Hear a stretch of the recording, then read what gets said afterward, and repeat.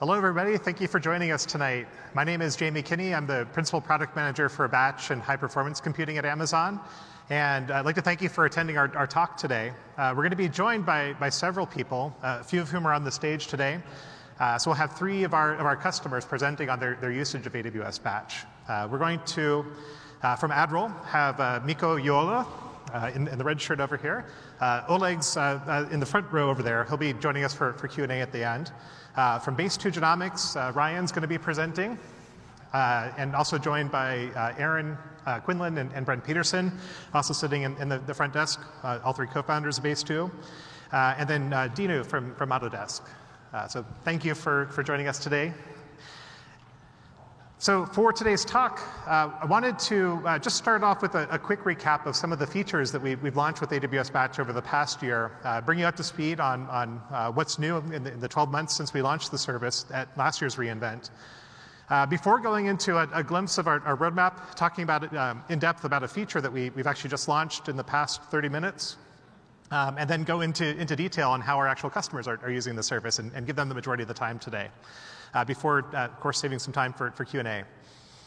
So just a quick reminder, and talking about what led us to build the AWS Batch service. Can we switch? I'll do it, sorry.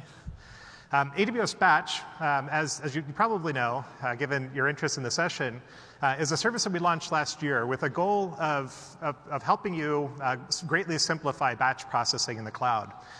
If you had wanted to run batch processing workloads on Amazon before we launched the AWS Batch service, and you worked with us, we would likely have instructed you on how to combine about a dozen different services. And we recognized after helping tens, if not hundreds of customers implement very similar solutions, that we really needed to help by offering higher level primitives. And so the goal of AWS Batch is to provide a fully managed platform that helps you reduce cost by making it easy to take advantage of low-cost EC2 Spot instances, by automatically scaling up and down resources, taking advantage of things like per-second billing, which we launched in the past year, and also making it very easy for your jobs to securely and easily authenticate and leverage other services offered by Amazon, things like Amazon DynamoDB or Rekognition.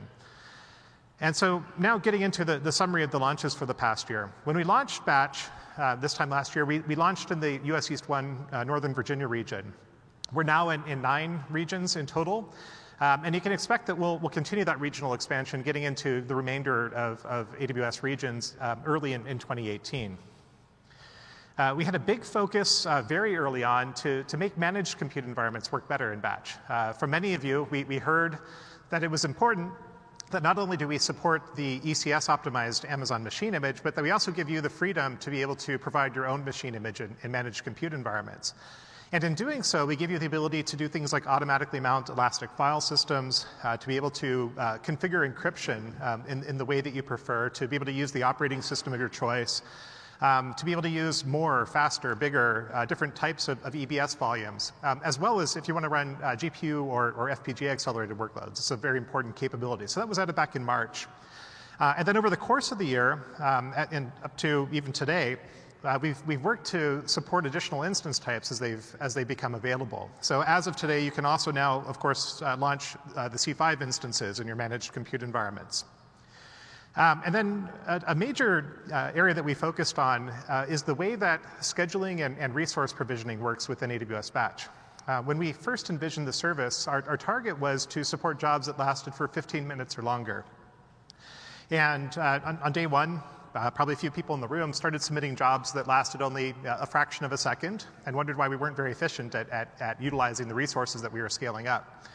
And so we focused pretty heavily over the course of the past year to support shorter duration jobs. And so now with jobs that last as short as just a couple of seconds, we can easily obtain about 90% utilization of the compute resources that we provision for you. So Batch is now a platform that can handle jobs lasting just a couple of seconds to months, if you like.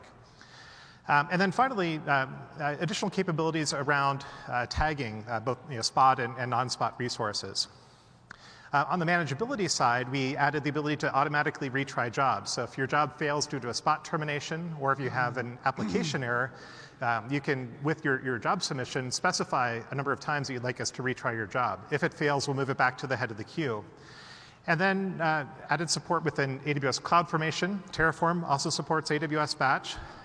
And a big launch was the ability to use event-driven models with AWS Batch. So, and that means two things. On one side, it's being able to receive events as your jobs transition from one state to another. So when your job goes from runnable to starting to running, at each of those state transitions, we'll emit an event telling you the time that occurred, the new state of your job, and the payload will include the output of the described job's API response. And that means that you can then set up filters that say, tell me about any job that failed with this particular failure code, and maybe send this to an SNS queue so that I can do manual investigation of this. Or if I have a job that matches a particular job definition and it succeeds, send me an event so that I can then trigger a step functions flow to perform additional operations.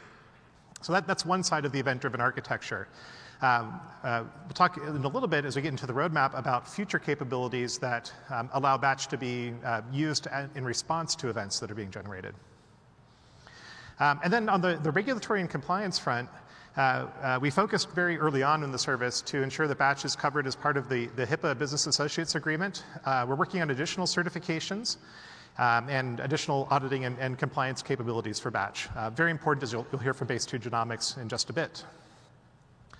And then getting back to the original design of Batch, when we were talking to a number of early beta customers of AWS Batch, we wondered if we should have an API for submitting workflows or DAGs in addition to the submit job API that we have today. And in those conversations, it became pretty clear that we probably shouldn't be too opinionated about how workflows are executed that would be executed by AWS Batch. And so we focused on a model that lets you express interdependencies between jobs. So submit jobs 1, 2, and 3, telling us that 3 depends on 2 and 2 depends on 1. So if you have a very deterministic workflow, you can manage that fully with an AWS Batch. If, on the other hand, you have a more complex workflow or non-deterministic workflow, that's where integration with step functions comes into play. And so we had a very popular compute blog post with a corresponding GitHub repo that shows you exactly how to integrate AWS step functions or the workflow engine of your choice with AWS Batch. In this time, using Lambda as the intermediary between step functions and AWS Batch. So you have, as you proceed from state to state within your step functions workflow, Lambda functions are invoked, which will call the submit job API for AWS Batch. We have a pattern or a blueprint in the Lambda console that makes it easy for you to both submit jobs and query the status of your jobs. Now that we've moved to an event-driven model, instead of having to poll every 30 seconds, say, for the status of your jobs, you can simply have step functions listen for the event that we emit when your job either succeeds or fails. Now, that's really helpful, but we have a lot of customers that are running thousands and tens of thousands of jobs on AWS Batch on a daily basis. And we thought that there was a way that we could simplify this as well. And so we hinted about this a little bit when we announced the service, but happy to announce that today we have a new feature for Batch called Array Jobs.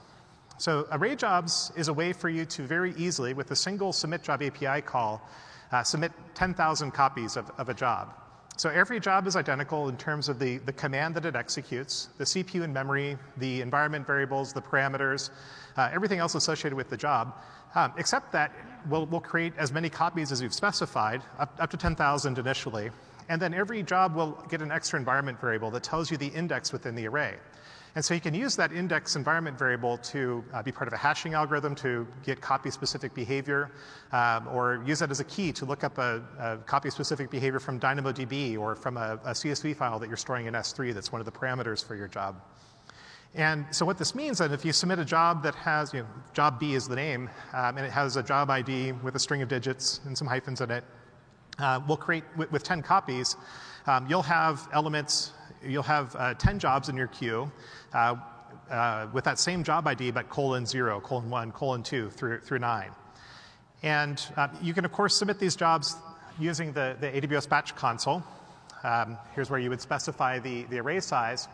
But you'll notice that we also have some updates to the dependency model with Batch with array job submissions.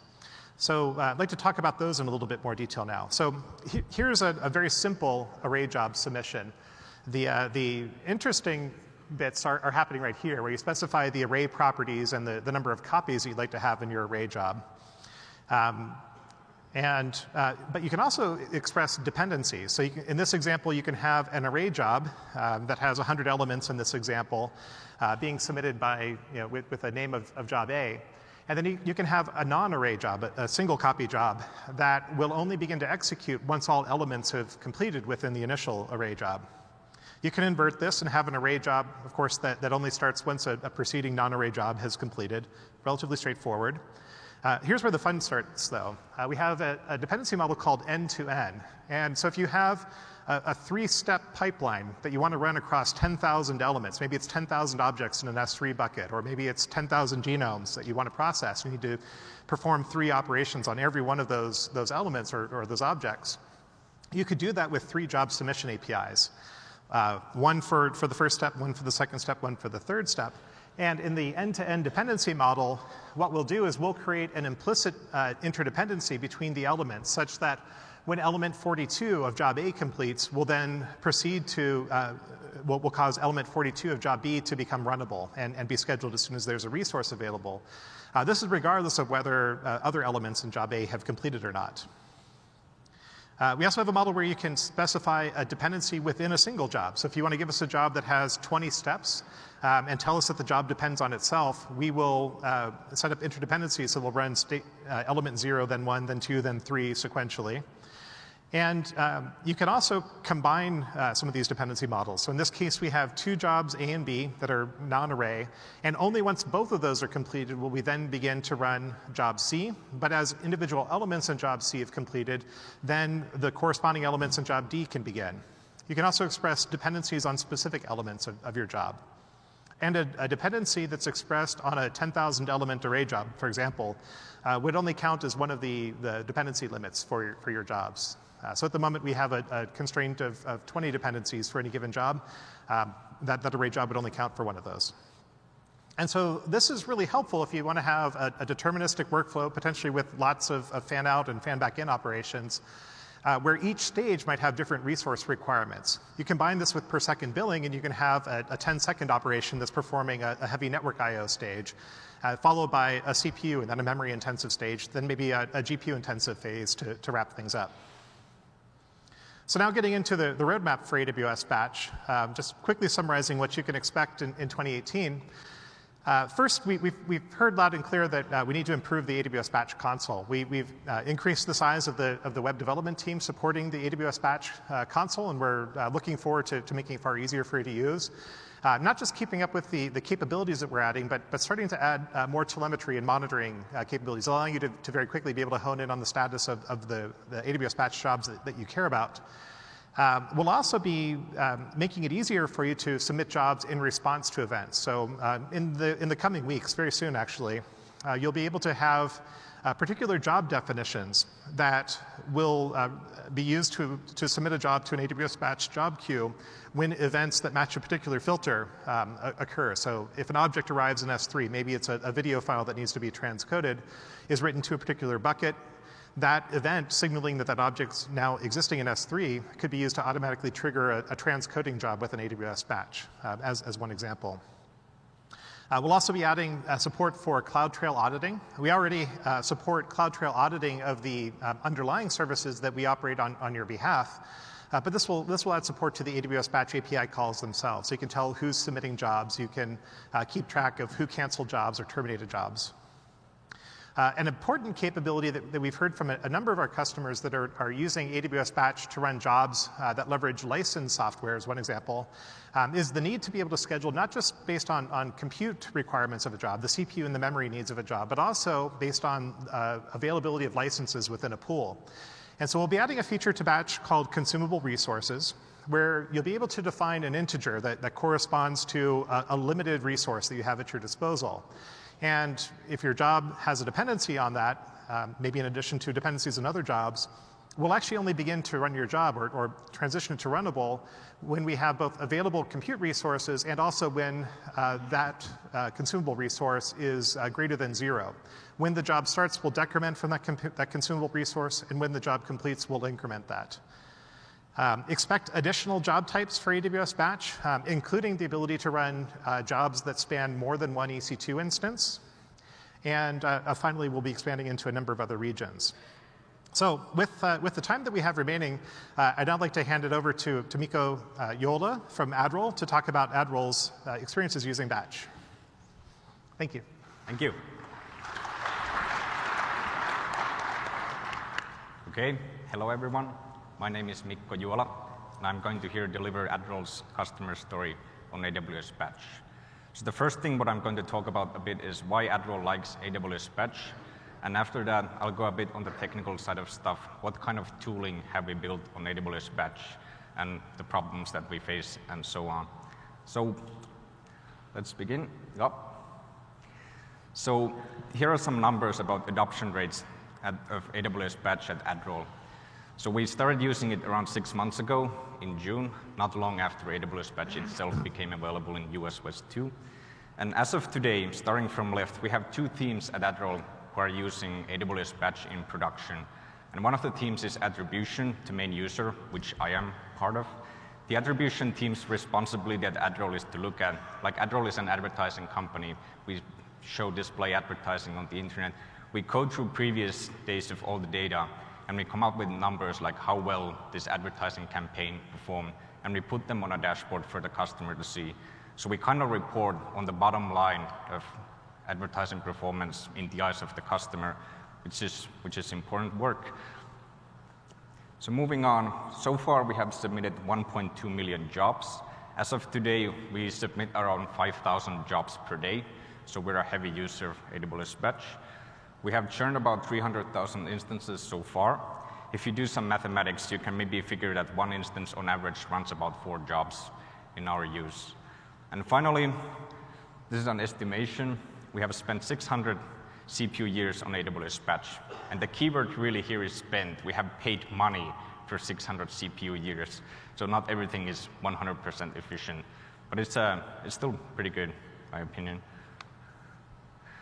So then, why does Adroll like AWS Batch? So my first point may be obvious to you. If you're like a Docker enthusiast, it's the Docker is very flexible. I can pick up any code.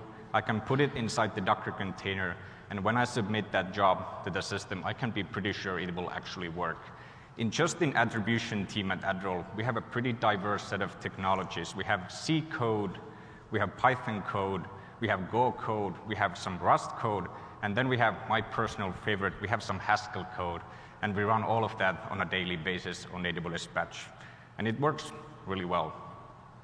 And my second point is that AWS Batch, the conceptual model is pretty simple. I put my stuff in the Docker image and I submit it away. And AWS Batch will figure out how to scale up and down and so on. And the reason this is beneficial is that when I'm trying to teach the system to a new engineer or someone, maybe some other team at Adroll wants to take use of it, they can be productive on day 1 since they don't really have to understand much how this actually works. They don't have to care about scaling or anything. So it really saves time when I'm trying to onboard new people to this stuff. And as we know, time is money. So we're saving money on that as well. And then we have, this is what I like. We have a lot of control over how AWS Batch, the workers, actually run. Like we can specify our custom AMI, which we do. We install some custom software on it. We change some settings and so on. So we're kind of like control freaks, and we like that it gives us the flexibility like that. And finally, the cost efficiency. Especially now, if you've been paying attention, EC2 now has per second billing. So when I submit some jobs to the system and then the jobs finish, AWS Batch kills the instances very quickly after they're idle. So we don't pay for anything extra, which is really cost efficient. Adroll uses Spot instances exclusively. The instance types we're interested in, they're almost always available on the Spot market. And I think for batch jobs in particular, the Spot instances are pretty great. So that's good stuff. So that's about why we're using this thing. So next up, I'm going to go into some technical stuff, like what kind of tooling we built on this thing, since there are some pain points in there that we addressed. And the biggest thing that we had was monitoring capabilities of batch jobs. So when we're running a few thousand jobs per day, like I said, we run about 5,000 as of today. And when I come to work tomorrow, in my phone, I might have like an automated email alert that, hey, this S3 file did not come into existence last night for some reason, or these numbers were not inserted into the database. That's when I want to go back to my batch jobs and find out which job failed or which job misbehaved and something. So technically, I can go to the AWS Management Console on the AWS Batch tab, and all the information will be there. But right now, the search is not so good as we would hope it to be. It's difficult to find your job out of all those thousands of jobs. And in attribution, we have a pretty diverse set of jobs anyway, so it really gets mixed up. So the solution that we came up with is that we built a monitoring tool, which is called the Batchy Patchy. It's an internal tool. We could come up with any kind of name we wanted, so we call it the Batchy Patchy. So there's a bunch of things happening here in this UI, and I wanted to highlight some of the important parts in here. So on top right, we have a search box. Right now, I wrote CoreDB in that search box, and it automatically, very quickly, shows me all the jobs that match the keywords in this search. And this search, we spend a lot of time making it really good, as in it's very fast. All the results will come in less than 1 second, even though we have 1.2 million jobs in the database. And I can also put things like S3 URL in the search, and it will also find jobs that somewhere in their command line refer to this S3 path. So if some file is missing, I can very quickly find it this way, at least mostly. It's not always easy anyway. Finally, we have this job queue over here. So if you have, right now it's selected to, I don't know if you can read it, attribution managed spot staging, which means it's attribution job queue using job spot instances, and it's managed. As of today, all of our compute environments are managed. So different teams have their own job queues, and they can select it, and they don't get mixed up with attribution jobs and so on. So it's like everyone can use the same tool, and they don't have to maintain their own copies, which is nice. We're saving more resources. And finally, there's the status. We have all the jobs on the same listing: succeeded, failed, running, whatsoever. And the reason this is notable is because in the actual management tool, the jobs are broken down by different tabs, which sometimes makes things a little difficult. It's difficult to glance what's going on with the system, especially if you have like a large number of jobs going on all the time. And also the search here is not that great. Although if you were paying attention, this thing is going to get better in 2018. And after that, maybe this tool will not be as necessary. Back then, so going on, we wrote the Python library to make the submitting the jobs as easy as possible. So there's a lot of things you can tune in AWS Batch, change all kinds of settings and so on. But on an organizational level at that role, most of those things will be the same. So we kind of hid away as much complexity as we could and just expose the things that people will actually change. Here we have an image name, which is Ubuntu 16.04 here. We have the name of the job. It'll show up in Batchy Patchy. I have the job queue. I want to submit the job. I have the command line. And I have a timeout, which is set to 1 hour. If the job doesn't finish in 1 hour, we have a script that kills it. It's a pretty good feature, and it has its own slide. So there is no built-in support for timeouts in AWS Batch right now. But as I mentioned, when we run a large number of jobs, eventually you will have some that get stuck for whatever reason. Maybe there's crappy code in there. We have a lot of different diverse set of jobs. Some of them will fail in a way that doesn't actually kill the job. It just gets stuck. And this is a problem. The instance will stay alive forever until we manually kill it. So we spend money on that. And maybe worse is that other jobs may wait on that job. So it'll be just there until something actually does something about the job. So the solution we did, at job submit time, we put an environment variable on the job. It says batch timeout. It has the timestamp when the job should die. And then we have a script, runs every 1 minute. It checks all the jobs that have defined this batch timeout.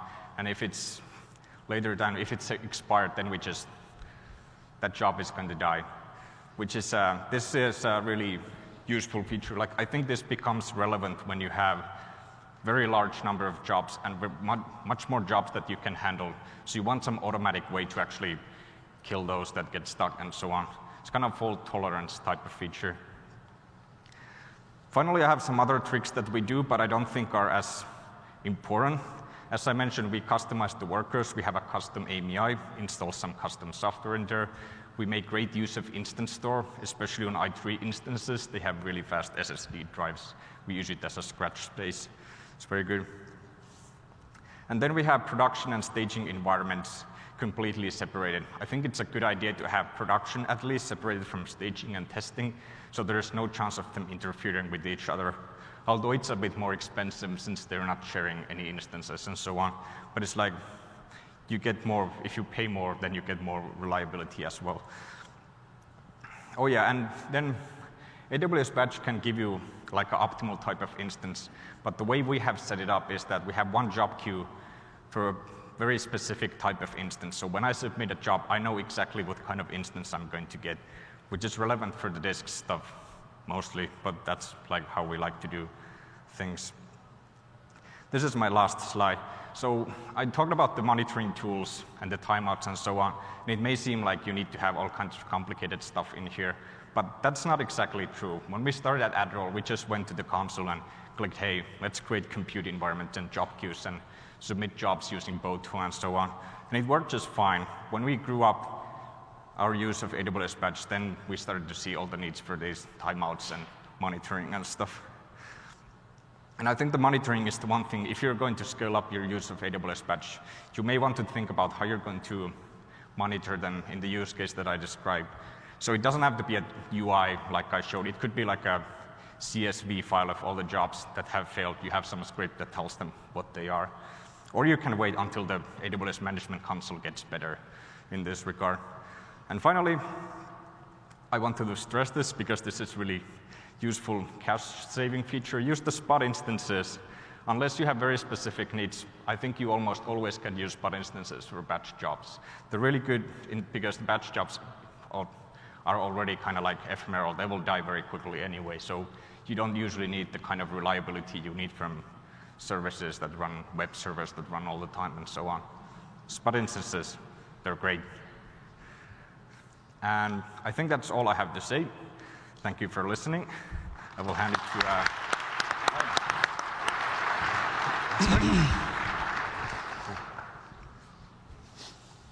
Nice work.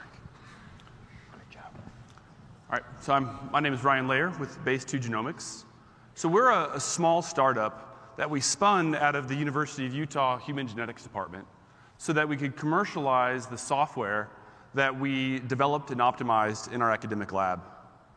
So by putting on this other hat, allows us to focus on cost and scale, which are improvements that really wouldn't have led to new publications and new papers, but are very important to hospitals, pharmaceutical companies, and genetic testing labs. And these are exactly the partners that we need if we want our software helping patients. So the excitement of whole genome sequencing is that it represents the ultimate genetic test. Once we extract DNA from a patient and we sequence it, we're left with about 100 million short sequences that completely characterize the patient's genetic code. And our software mines this data looking for signals of genetic disorders. Cost and scale are very important here because as sequencing gets cheaper, we're looking at not one patient at a time, but thousands of patients. So there are other people operating in this space, but they, by and large, are focused on just one type of mutations. These are the ones that affect just one or a few of the 3 billion bases in your genome. And they largely ignore big forms of variations like duplications and deletions that can affect millions of bases and are hallmarks of many genetic disorders, most notably cancer. So our opinion is, why go through the trouble of sequencing an entire genome if you're just going to shine a light on one type of variation? At Base2 Genomics, we want to illuminate the entire space and give doctors access to the full spectrum of genetic variation that may exist in their patients. So to do this, we use a really simple architecture. This is like the batch smiley face. We store all of our files on S3, and we process them in batch, and we write the results back to S3.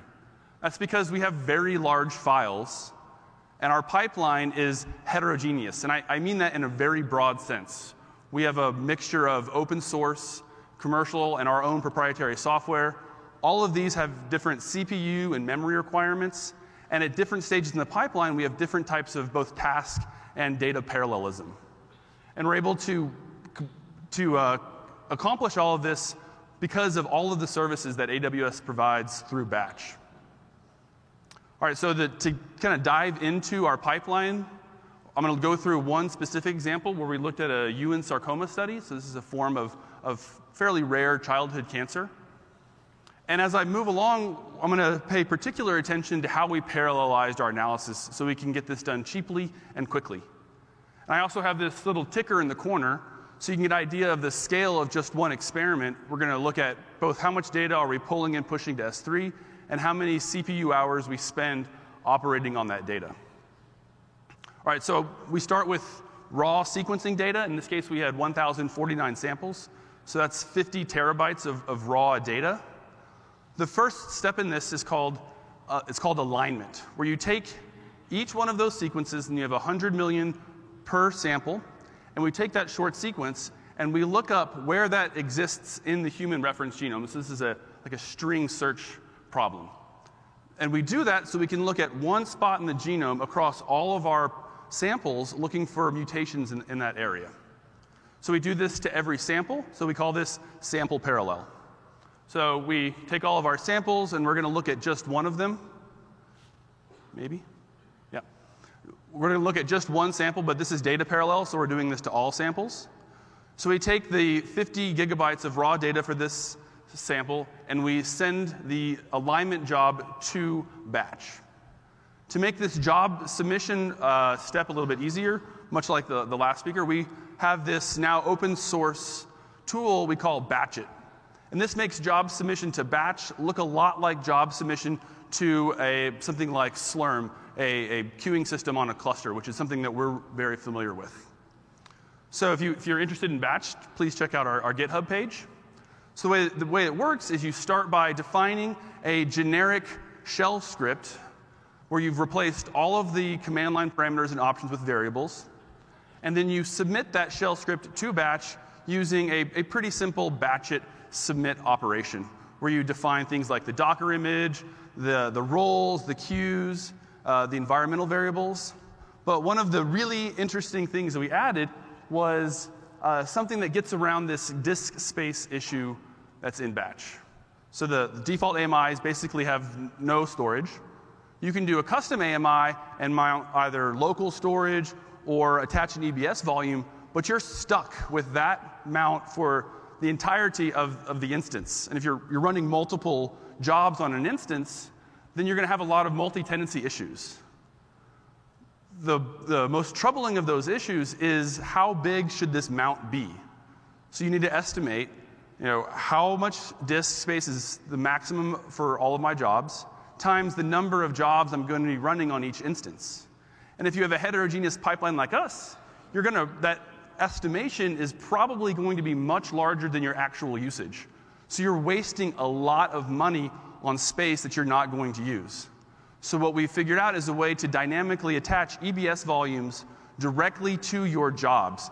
We mount them, and then when the job's over, we unmount them, delete them, and detach them. So with the per second billing with EBS now, you were able to save a lot of money. And this is really important to us because our EBS costs are a large fraction of our total costs.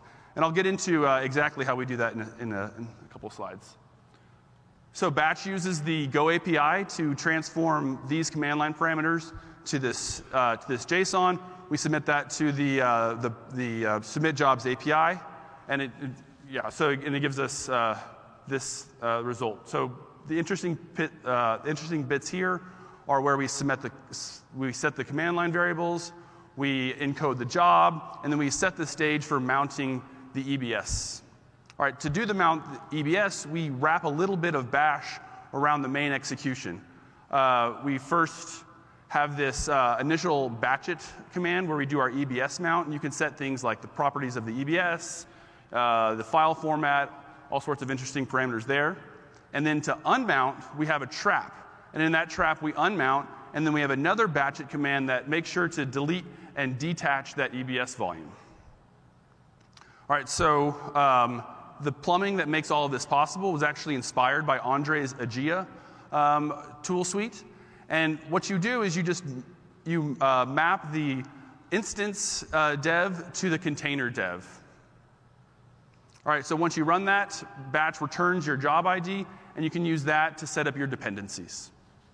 All right, so we run all of our jobs on compute environments that have a pretty diverse set of instances in them. We started looking, like the previous speaker, we really liked the i3 because it had all of that local storage. We thought we could save a lot of money. But the pricing of this is just way too unstable for us. We could never really get good spot prices very consistently. So we had to switch our architecture to use jobs that had a profile like this, things that were much more stable and we can get predictable pricing over time. All right, so with this, with Batch It and with this diverse set of instances, we can align a full genome, excuse me, for one individual. It's about 100 gigabytes of data. We do that in about 7 compute days. You do that across 1,049 samples. We're now up to 100 terabytes of data and about 20 CPU years. So that's just the first step in the pipeline. Now we have this aligned genome, so we know where all of those 100 million sequences originated from for every sample. We now go through and analyze that data looking for these mutations. So we stay with the idea of sample parallel here. And this step is what we call variant calling. So you have your sample, and there are kind of 2 stages here. I talked about the 2 different forms of variation. So there's the small variance, which most people look at. And then you also here you have some task parallelism along with your data parallelism. So in parallel, we do this large variant calling, which is really the specialty of our academic lab and is now the specialty of Base 2. And as you look at the CPU requirements, it is drastically cheaper to call these large variants. So for just a little bit of extra money, and given the parallelism, no extra time, you're able to get the full spectrum of variation across all of your samples. So you do that for all of the samples. We're now up to 287 terabytes of data and 35 compute years. And at this point, you have all of the genetic variants, all of the mutations for all of your samples. Now we need to do something we call joint calling, where you take all of that data and you put it into one central location so you can really start to dig in and look for what makes the people sick, what makes some people well. So we call that joint calling. And we switch gears here to something called region parallel. So it's no longer sample parallel. So what I mean by that is we take a genome, we divide it up into individual regions, and then for each region, we pull all of the mutations we identified in the prior step for all of our samples, and we join them, we joint call all of those variants into a single unified, file. So to do this, we have about 80 regions across the human genome we have, and the final tally here is about 300 terabytes of data and 35 CPU years for this one experiment. But the really nice thing about Batch is, given the resources that are available there, we actually did this in just over 3 days. And we could have doubled the number of CPUs in our compute environments that had done this in less than 2 days. And I think it's really exciting because in just a few days, we produce all of this data, and then we actually, our collaborators in this project are writing new papers and finding new reasons why one population of people might be more prone to this form of childhood cancer than other populations. It's actually a really exciting results we have here. So there's a lot of challenges that we have to face. The most striking is using academic software. So academic software is the cutting edge of statistical models and algorithms, but it's not always written in a way that is easily digestible by Batch. And in particular, exit codes are not faithfully reported in this software. So we have many instances where we have some catastrophic error, and all of the output is truncated, but you check exit code 0. So Batch has no way of knowing that it should report or maybe even retry. So what we had to do is we have to develop this infrastructure where after every result, we go through and we validate the output, and we create a Sentinel file on S3 if that file is valid. What these Sentinels do is allow us to move from event dependencies that batch provides to data-dependent infrastructure or data-dependent job planning. And we do that with software that we developed called Base2Mon. So for Base2Mon, a little simple example, you give it a set of input files, and you get a set of operations. And from that, it knows all of the dependencies and all the parallelism that might exist in these operations, and it can completely orchestrate a data-dependent pipeline where it knows all of the synchronization points, it knows all of the parallelism, task, and data, and it runs pretty easily. It's a very small service that runs on a T2 micro, and it takes these inputs. Once the sentinels exist on S3, it submits new jobs to batch, and the whole time it actually monitors all of those instances. And what this gives us is this, a data-dependent pipeline. You can basically tear down every job you have and restart for almost free. So recovery and restart are a given. We also use this to modularize a lot of that third-party software that we're using.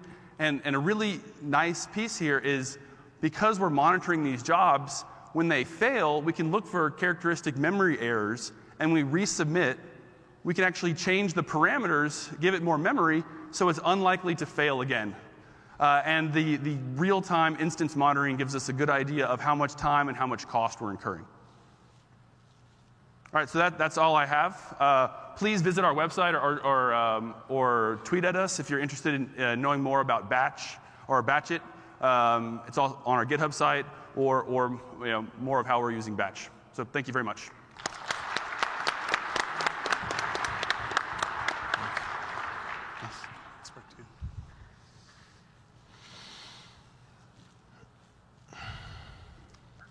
Hey everybody, how are you guys doing? You tired? Well, imagine you have to do a presentation up here. Okay, so I work for Autodesk. And at Autodesk we do many things, but our core business is CAD software. CAD stands for computer-aided design and is extensively used in various industries such as automotive, aerospace, shipbuilding, industrial and architectural designs, prosthetics, and a bunch more. We're always looking to improve the way our customers design things, and this talk is about one such new way. In general terms, the goal of any engineering activity is to strike a balance between the performance of what you're trying to do and cost of making that specific thing. For simplicity's sake, consider you have to come up with a mechanical part, such as you see here on your screen. That this will eventually need to be manufactured. And the challenge is basically, how would you approach this problem?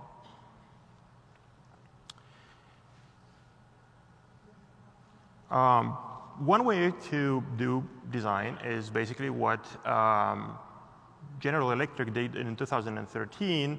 They created a crowdsourced design challenge for a jet engine bracket. You see it on your screen. They asked the public to come up with a optimal design for a mechanical part according to certain specifications they published, and such as strength, weight, and so on. For this challenge, there are about 700 designs submitted by people across 53 different countries, and it took about 2 months in total. Most of these satisfied the requirements that GE asked for.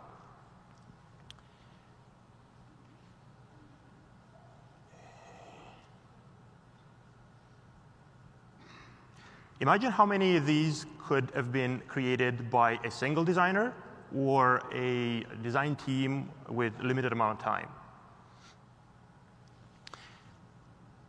You might have noticed from the previous slide that the design phase doesn't actually deal just with shapes, but also needs to take into consideration things like the processes that you're going to use to actually make your thing, materials that you're going to have, and the cost for it all.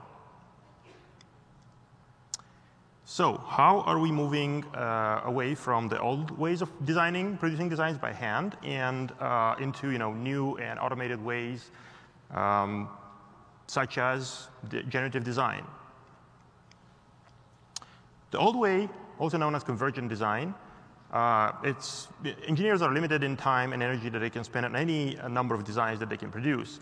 So they can't explore fully the design space. The results are limited design options. Enter generative design. So generative design is with generative design software, you input your design goals, such as the materials, manufacturing methods, and the costs into our software. Then using cloud computing, the system generates multiple designs for you. Basically, the computer creates the designs instead of you. Generative design is also known as a divergent design. There is no single solution. Instead, you potentially get thousands of great solutions. And it's like having your own crowdsourced challenge, the way General Electric did with their design challenge, but much quicker. You don't have to wait for months and months and hundreds of people to do it for you. Once you get the potential designs from our system, it's up to you to select the ones that fits your need best along that price-performance curve.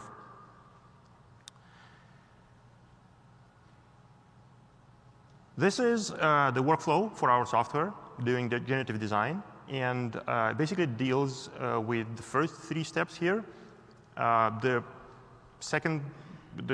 fourth to 6th steps are what you would do to eventually produce, but we're going to focus on the first 3 here. So the way it works is you define and input your project requirements into our software. Then our software generates a number of variants for each project. You can think of it in terms of the part that I showed earlier. If you had to make that, the variants would be different material types. So let's say one is going to be steel, another one is going to be aluminum, and the third one would be wood. These 3 variants then get solved, what we call solved, as in the geometry for the actual part gets generated and is done in parallel. So you can imagine if you have stronger materials, you can have thinner diameters for pieces of your parts versus the other way around if you have something like wood. Then in the 3rd step, you explore all the solutions that you got, all the designs, and you can choose the one that fits your best. Again, along that price-performance curve. So how did we implement this on AWS? We basically used these 3 services, and these are the ones that I'm going to focus most. Of course, we used a bunch of other ones that are less important. So we use ECS, we use Simple Workflow, and we use Batch. In case you guys are not familiar with Simple Workflow, it's a state machine. It was a great fit for what we needed to coordinate our jobs on Batch, and it saved us from having to write our own. This is the architecture that we use for our generative design software. A project gets submitted to the API service running on ECS, which triggers a workflow in SWF. So we have basically a one-to-one matching between a project and a workflow in Swift.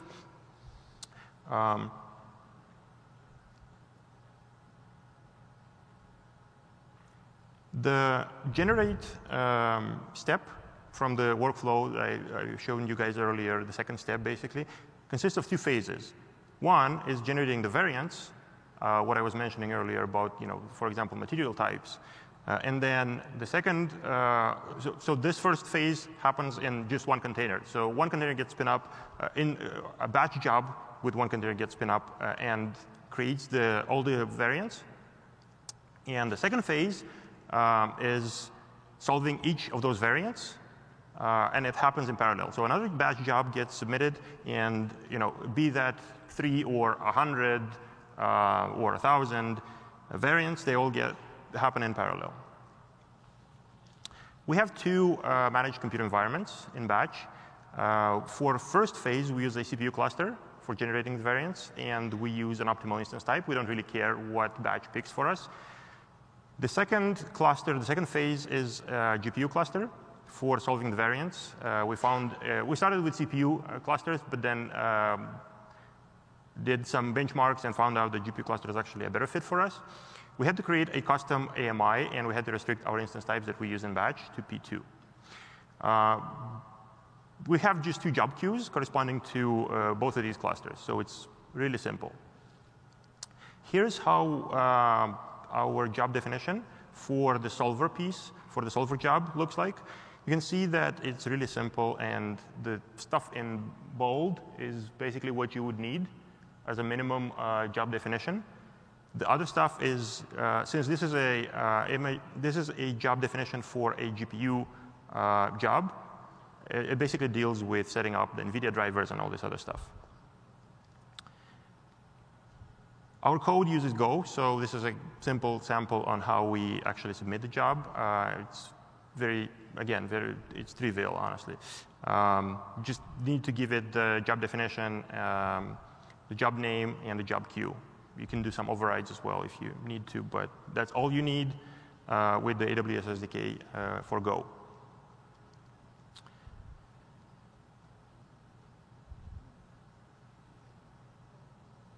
So I have a little demo, which I'm not quite sure how to play.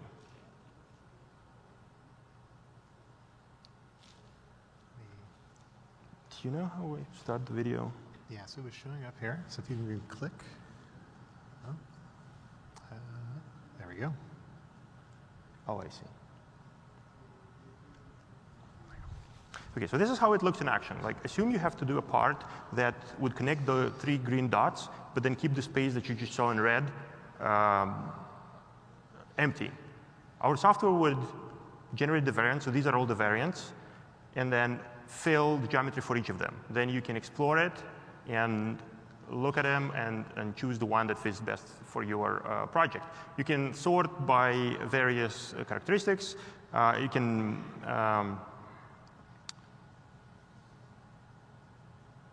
You can see basically look around, and finally you can explore it on that price performance curve. Not necessarily price and performance. You can also have the curve based on the strength of the part or the material that it's used. So you can easily get hundreds of designs for a solution, hundreds of designs for a problem that would take humans much longer to make on their own. With generative design so far, we started using this about 6 months ago, more seriously, and we've created 2,200 studies, about 10 times more design options were computed. This is just an example of what you can get, if you input, if your problem is to create a bike frame. And lastly, we actually used our generative design software to generate the floor plan for our Toronto office. We inputted things like the number of desks we needed, the widths of the corridors, the space between them, and so on, and got a bunch of options, which we finally converged on, and they built. From one of those, we actually built our new office that way. That's it. Thank you. Thank you. Nice job. Thanks, Dino. That's really exciting. I had a chance to visit Autodesk's office in San Francisco, and they had actually a number of quadcopter designs that were generated using this generative design technique. And as somebody who likes to fly quadcopters, it was amazing to see all the different variations that are created by this and how each were optimized for cost or for longevity of flight or other attributes. Really cool application of the service. So just to summarize, I wanted to close out with, before we go to questions, with a few links. All of our slides will be posted. You can find them on SlideShare and on YouTube within a couple of days of today's talk. Just some links to the sample code for the batch and step functions integration. We'll also be tweeting and finding other ways to get out links to Batchit and some of the other tools that our presenters have open sourced, and a few other open source projects that have emerged around AWS Batch in the past month or so. And so with that, I'd like to thank everybody for your time. And with the remaining 5 or so minutes, I'd like to take any questions that you have. There's a microphone over here. And also, we have a few other folks who weren't able to join us on stage for the presentation, but they're available to answer questions, Aaron and Brent and Oleg. So any questions? Sure. Yeah, sorry to zip past that. Yeah, you have a question. So yeah, question is there any time frame for Windows support? So we already support Windows in unmanaged compute environments today. So if you have a containerized Windows application that you'd like to run on AWS Batch, you create a compute environment using the Windows ECS optimized AMI, and then you can submit jobs just as you would if those were running Linux applications. As the support for Windows transitions from beta to GA within the EC2 container service, you can expect that we'll quickly follow suit and support Windows workloads in AWS Batch as a first-class citizen. Yeah. Yeah, the only thing that we don't do right now is provisioning of your Windows EC2 instances, but that's something that we would be doing as a follow-up to ECS supporting Windows containers as a GA. At the moment, yes. At the moment, yes. Over here. Yes, oh, sorry, yes. Yeah, the question is, will there be support for GovCloud in the future? Absolutely. So as you saw on our roadmap slide, regional expansion kind of continuing from 1 region last year this time to 9 today. We're going to round out the remaining regions that we don't yet support very early in 2018. So GovCloud, my time at Amazon, I've had the opportunity to work with customers like NASA Jet Propulsion Laboratory, who helped us define the requirements for the GovCloud region. It's very high on our priority list to be able to support ITAR-sensitive workloads. Yep. Great. Any other questions? On the right. Yes.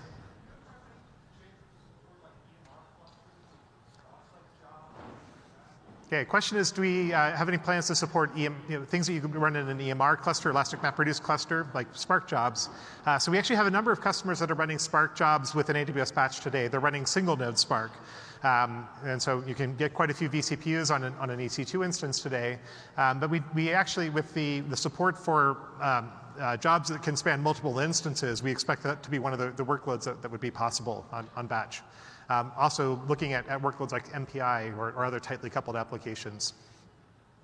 Was there another question over here too? Okay, you're helping find it. Thank you. Any other questions? One in the back. Any plans to support simple scheduling? I want to run this job at 9 o'clock every night type of thing? Okay, yeah, a great question. So asking if we have plans to support time-based scheduling. So instead of scheduling based on compute resources, calendar and wall clock scheduling. So today, the way that you do that is setting up a CloudWatch scheduled event, which supports cron syntax. That triggers a Lambda function, which then submits the job to AWS Batch. So one of the features on our near-term roadmap is the ability to have an event automatically trigger the submission of an AWS Batch job. That would eliminate one of the services from that picture.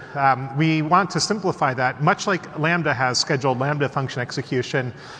They use CloudWatch scheduled events behind the scenes for that. We'll be doing something very similar with the AWS Batch console. We'll also be looking at other scheduling algorithms, scheduling in terms of expressing things like the resource requirements, the maximum or estimated duration for your job and the budget, so that we can pick the most cost-effective time to run your workload. So deadline scheduling and other scheduling algorithms. Great. Well, with no more questions, I'd like to round of applause again for all of our fantastic presenters. Thank you.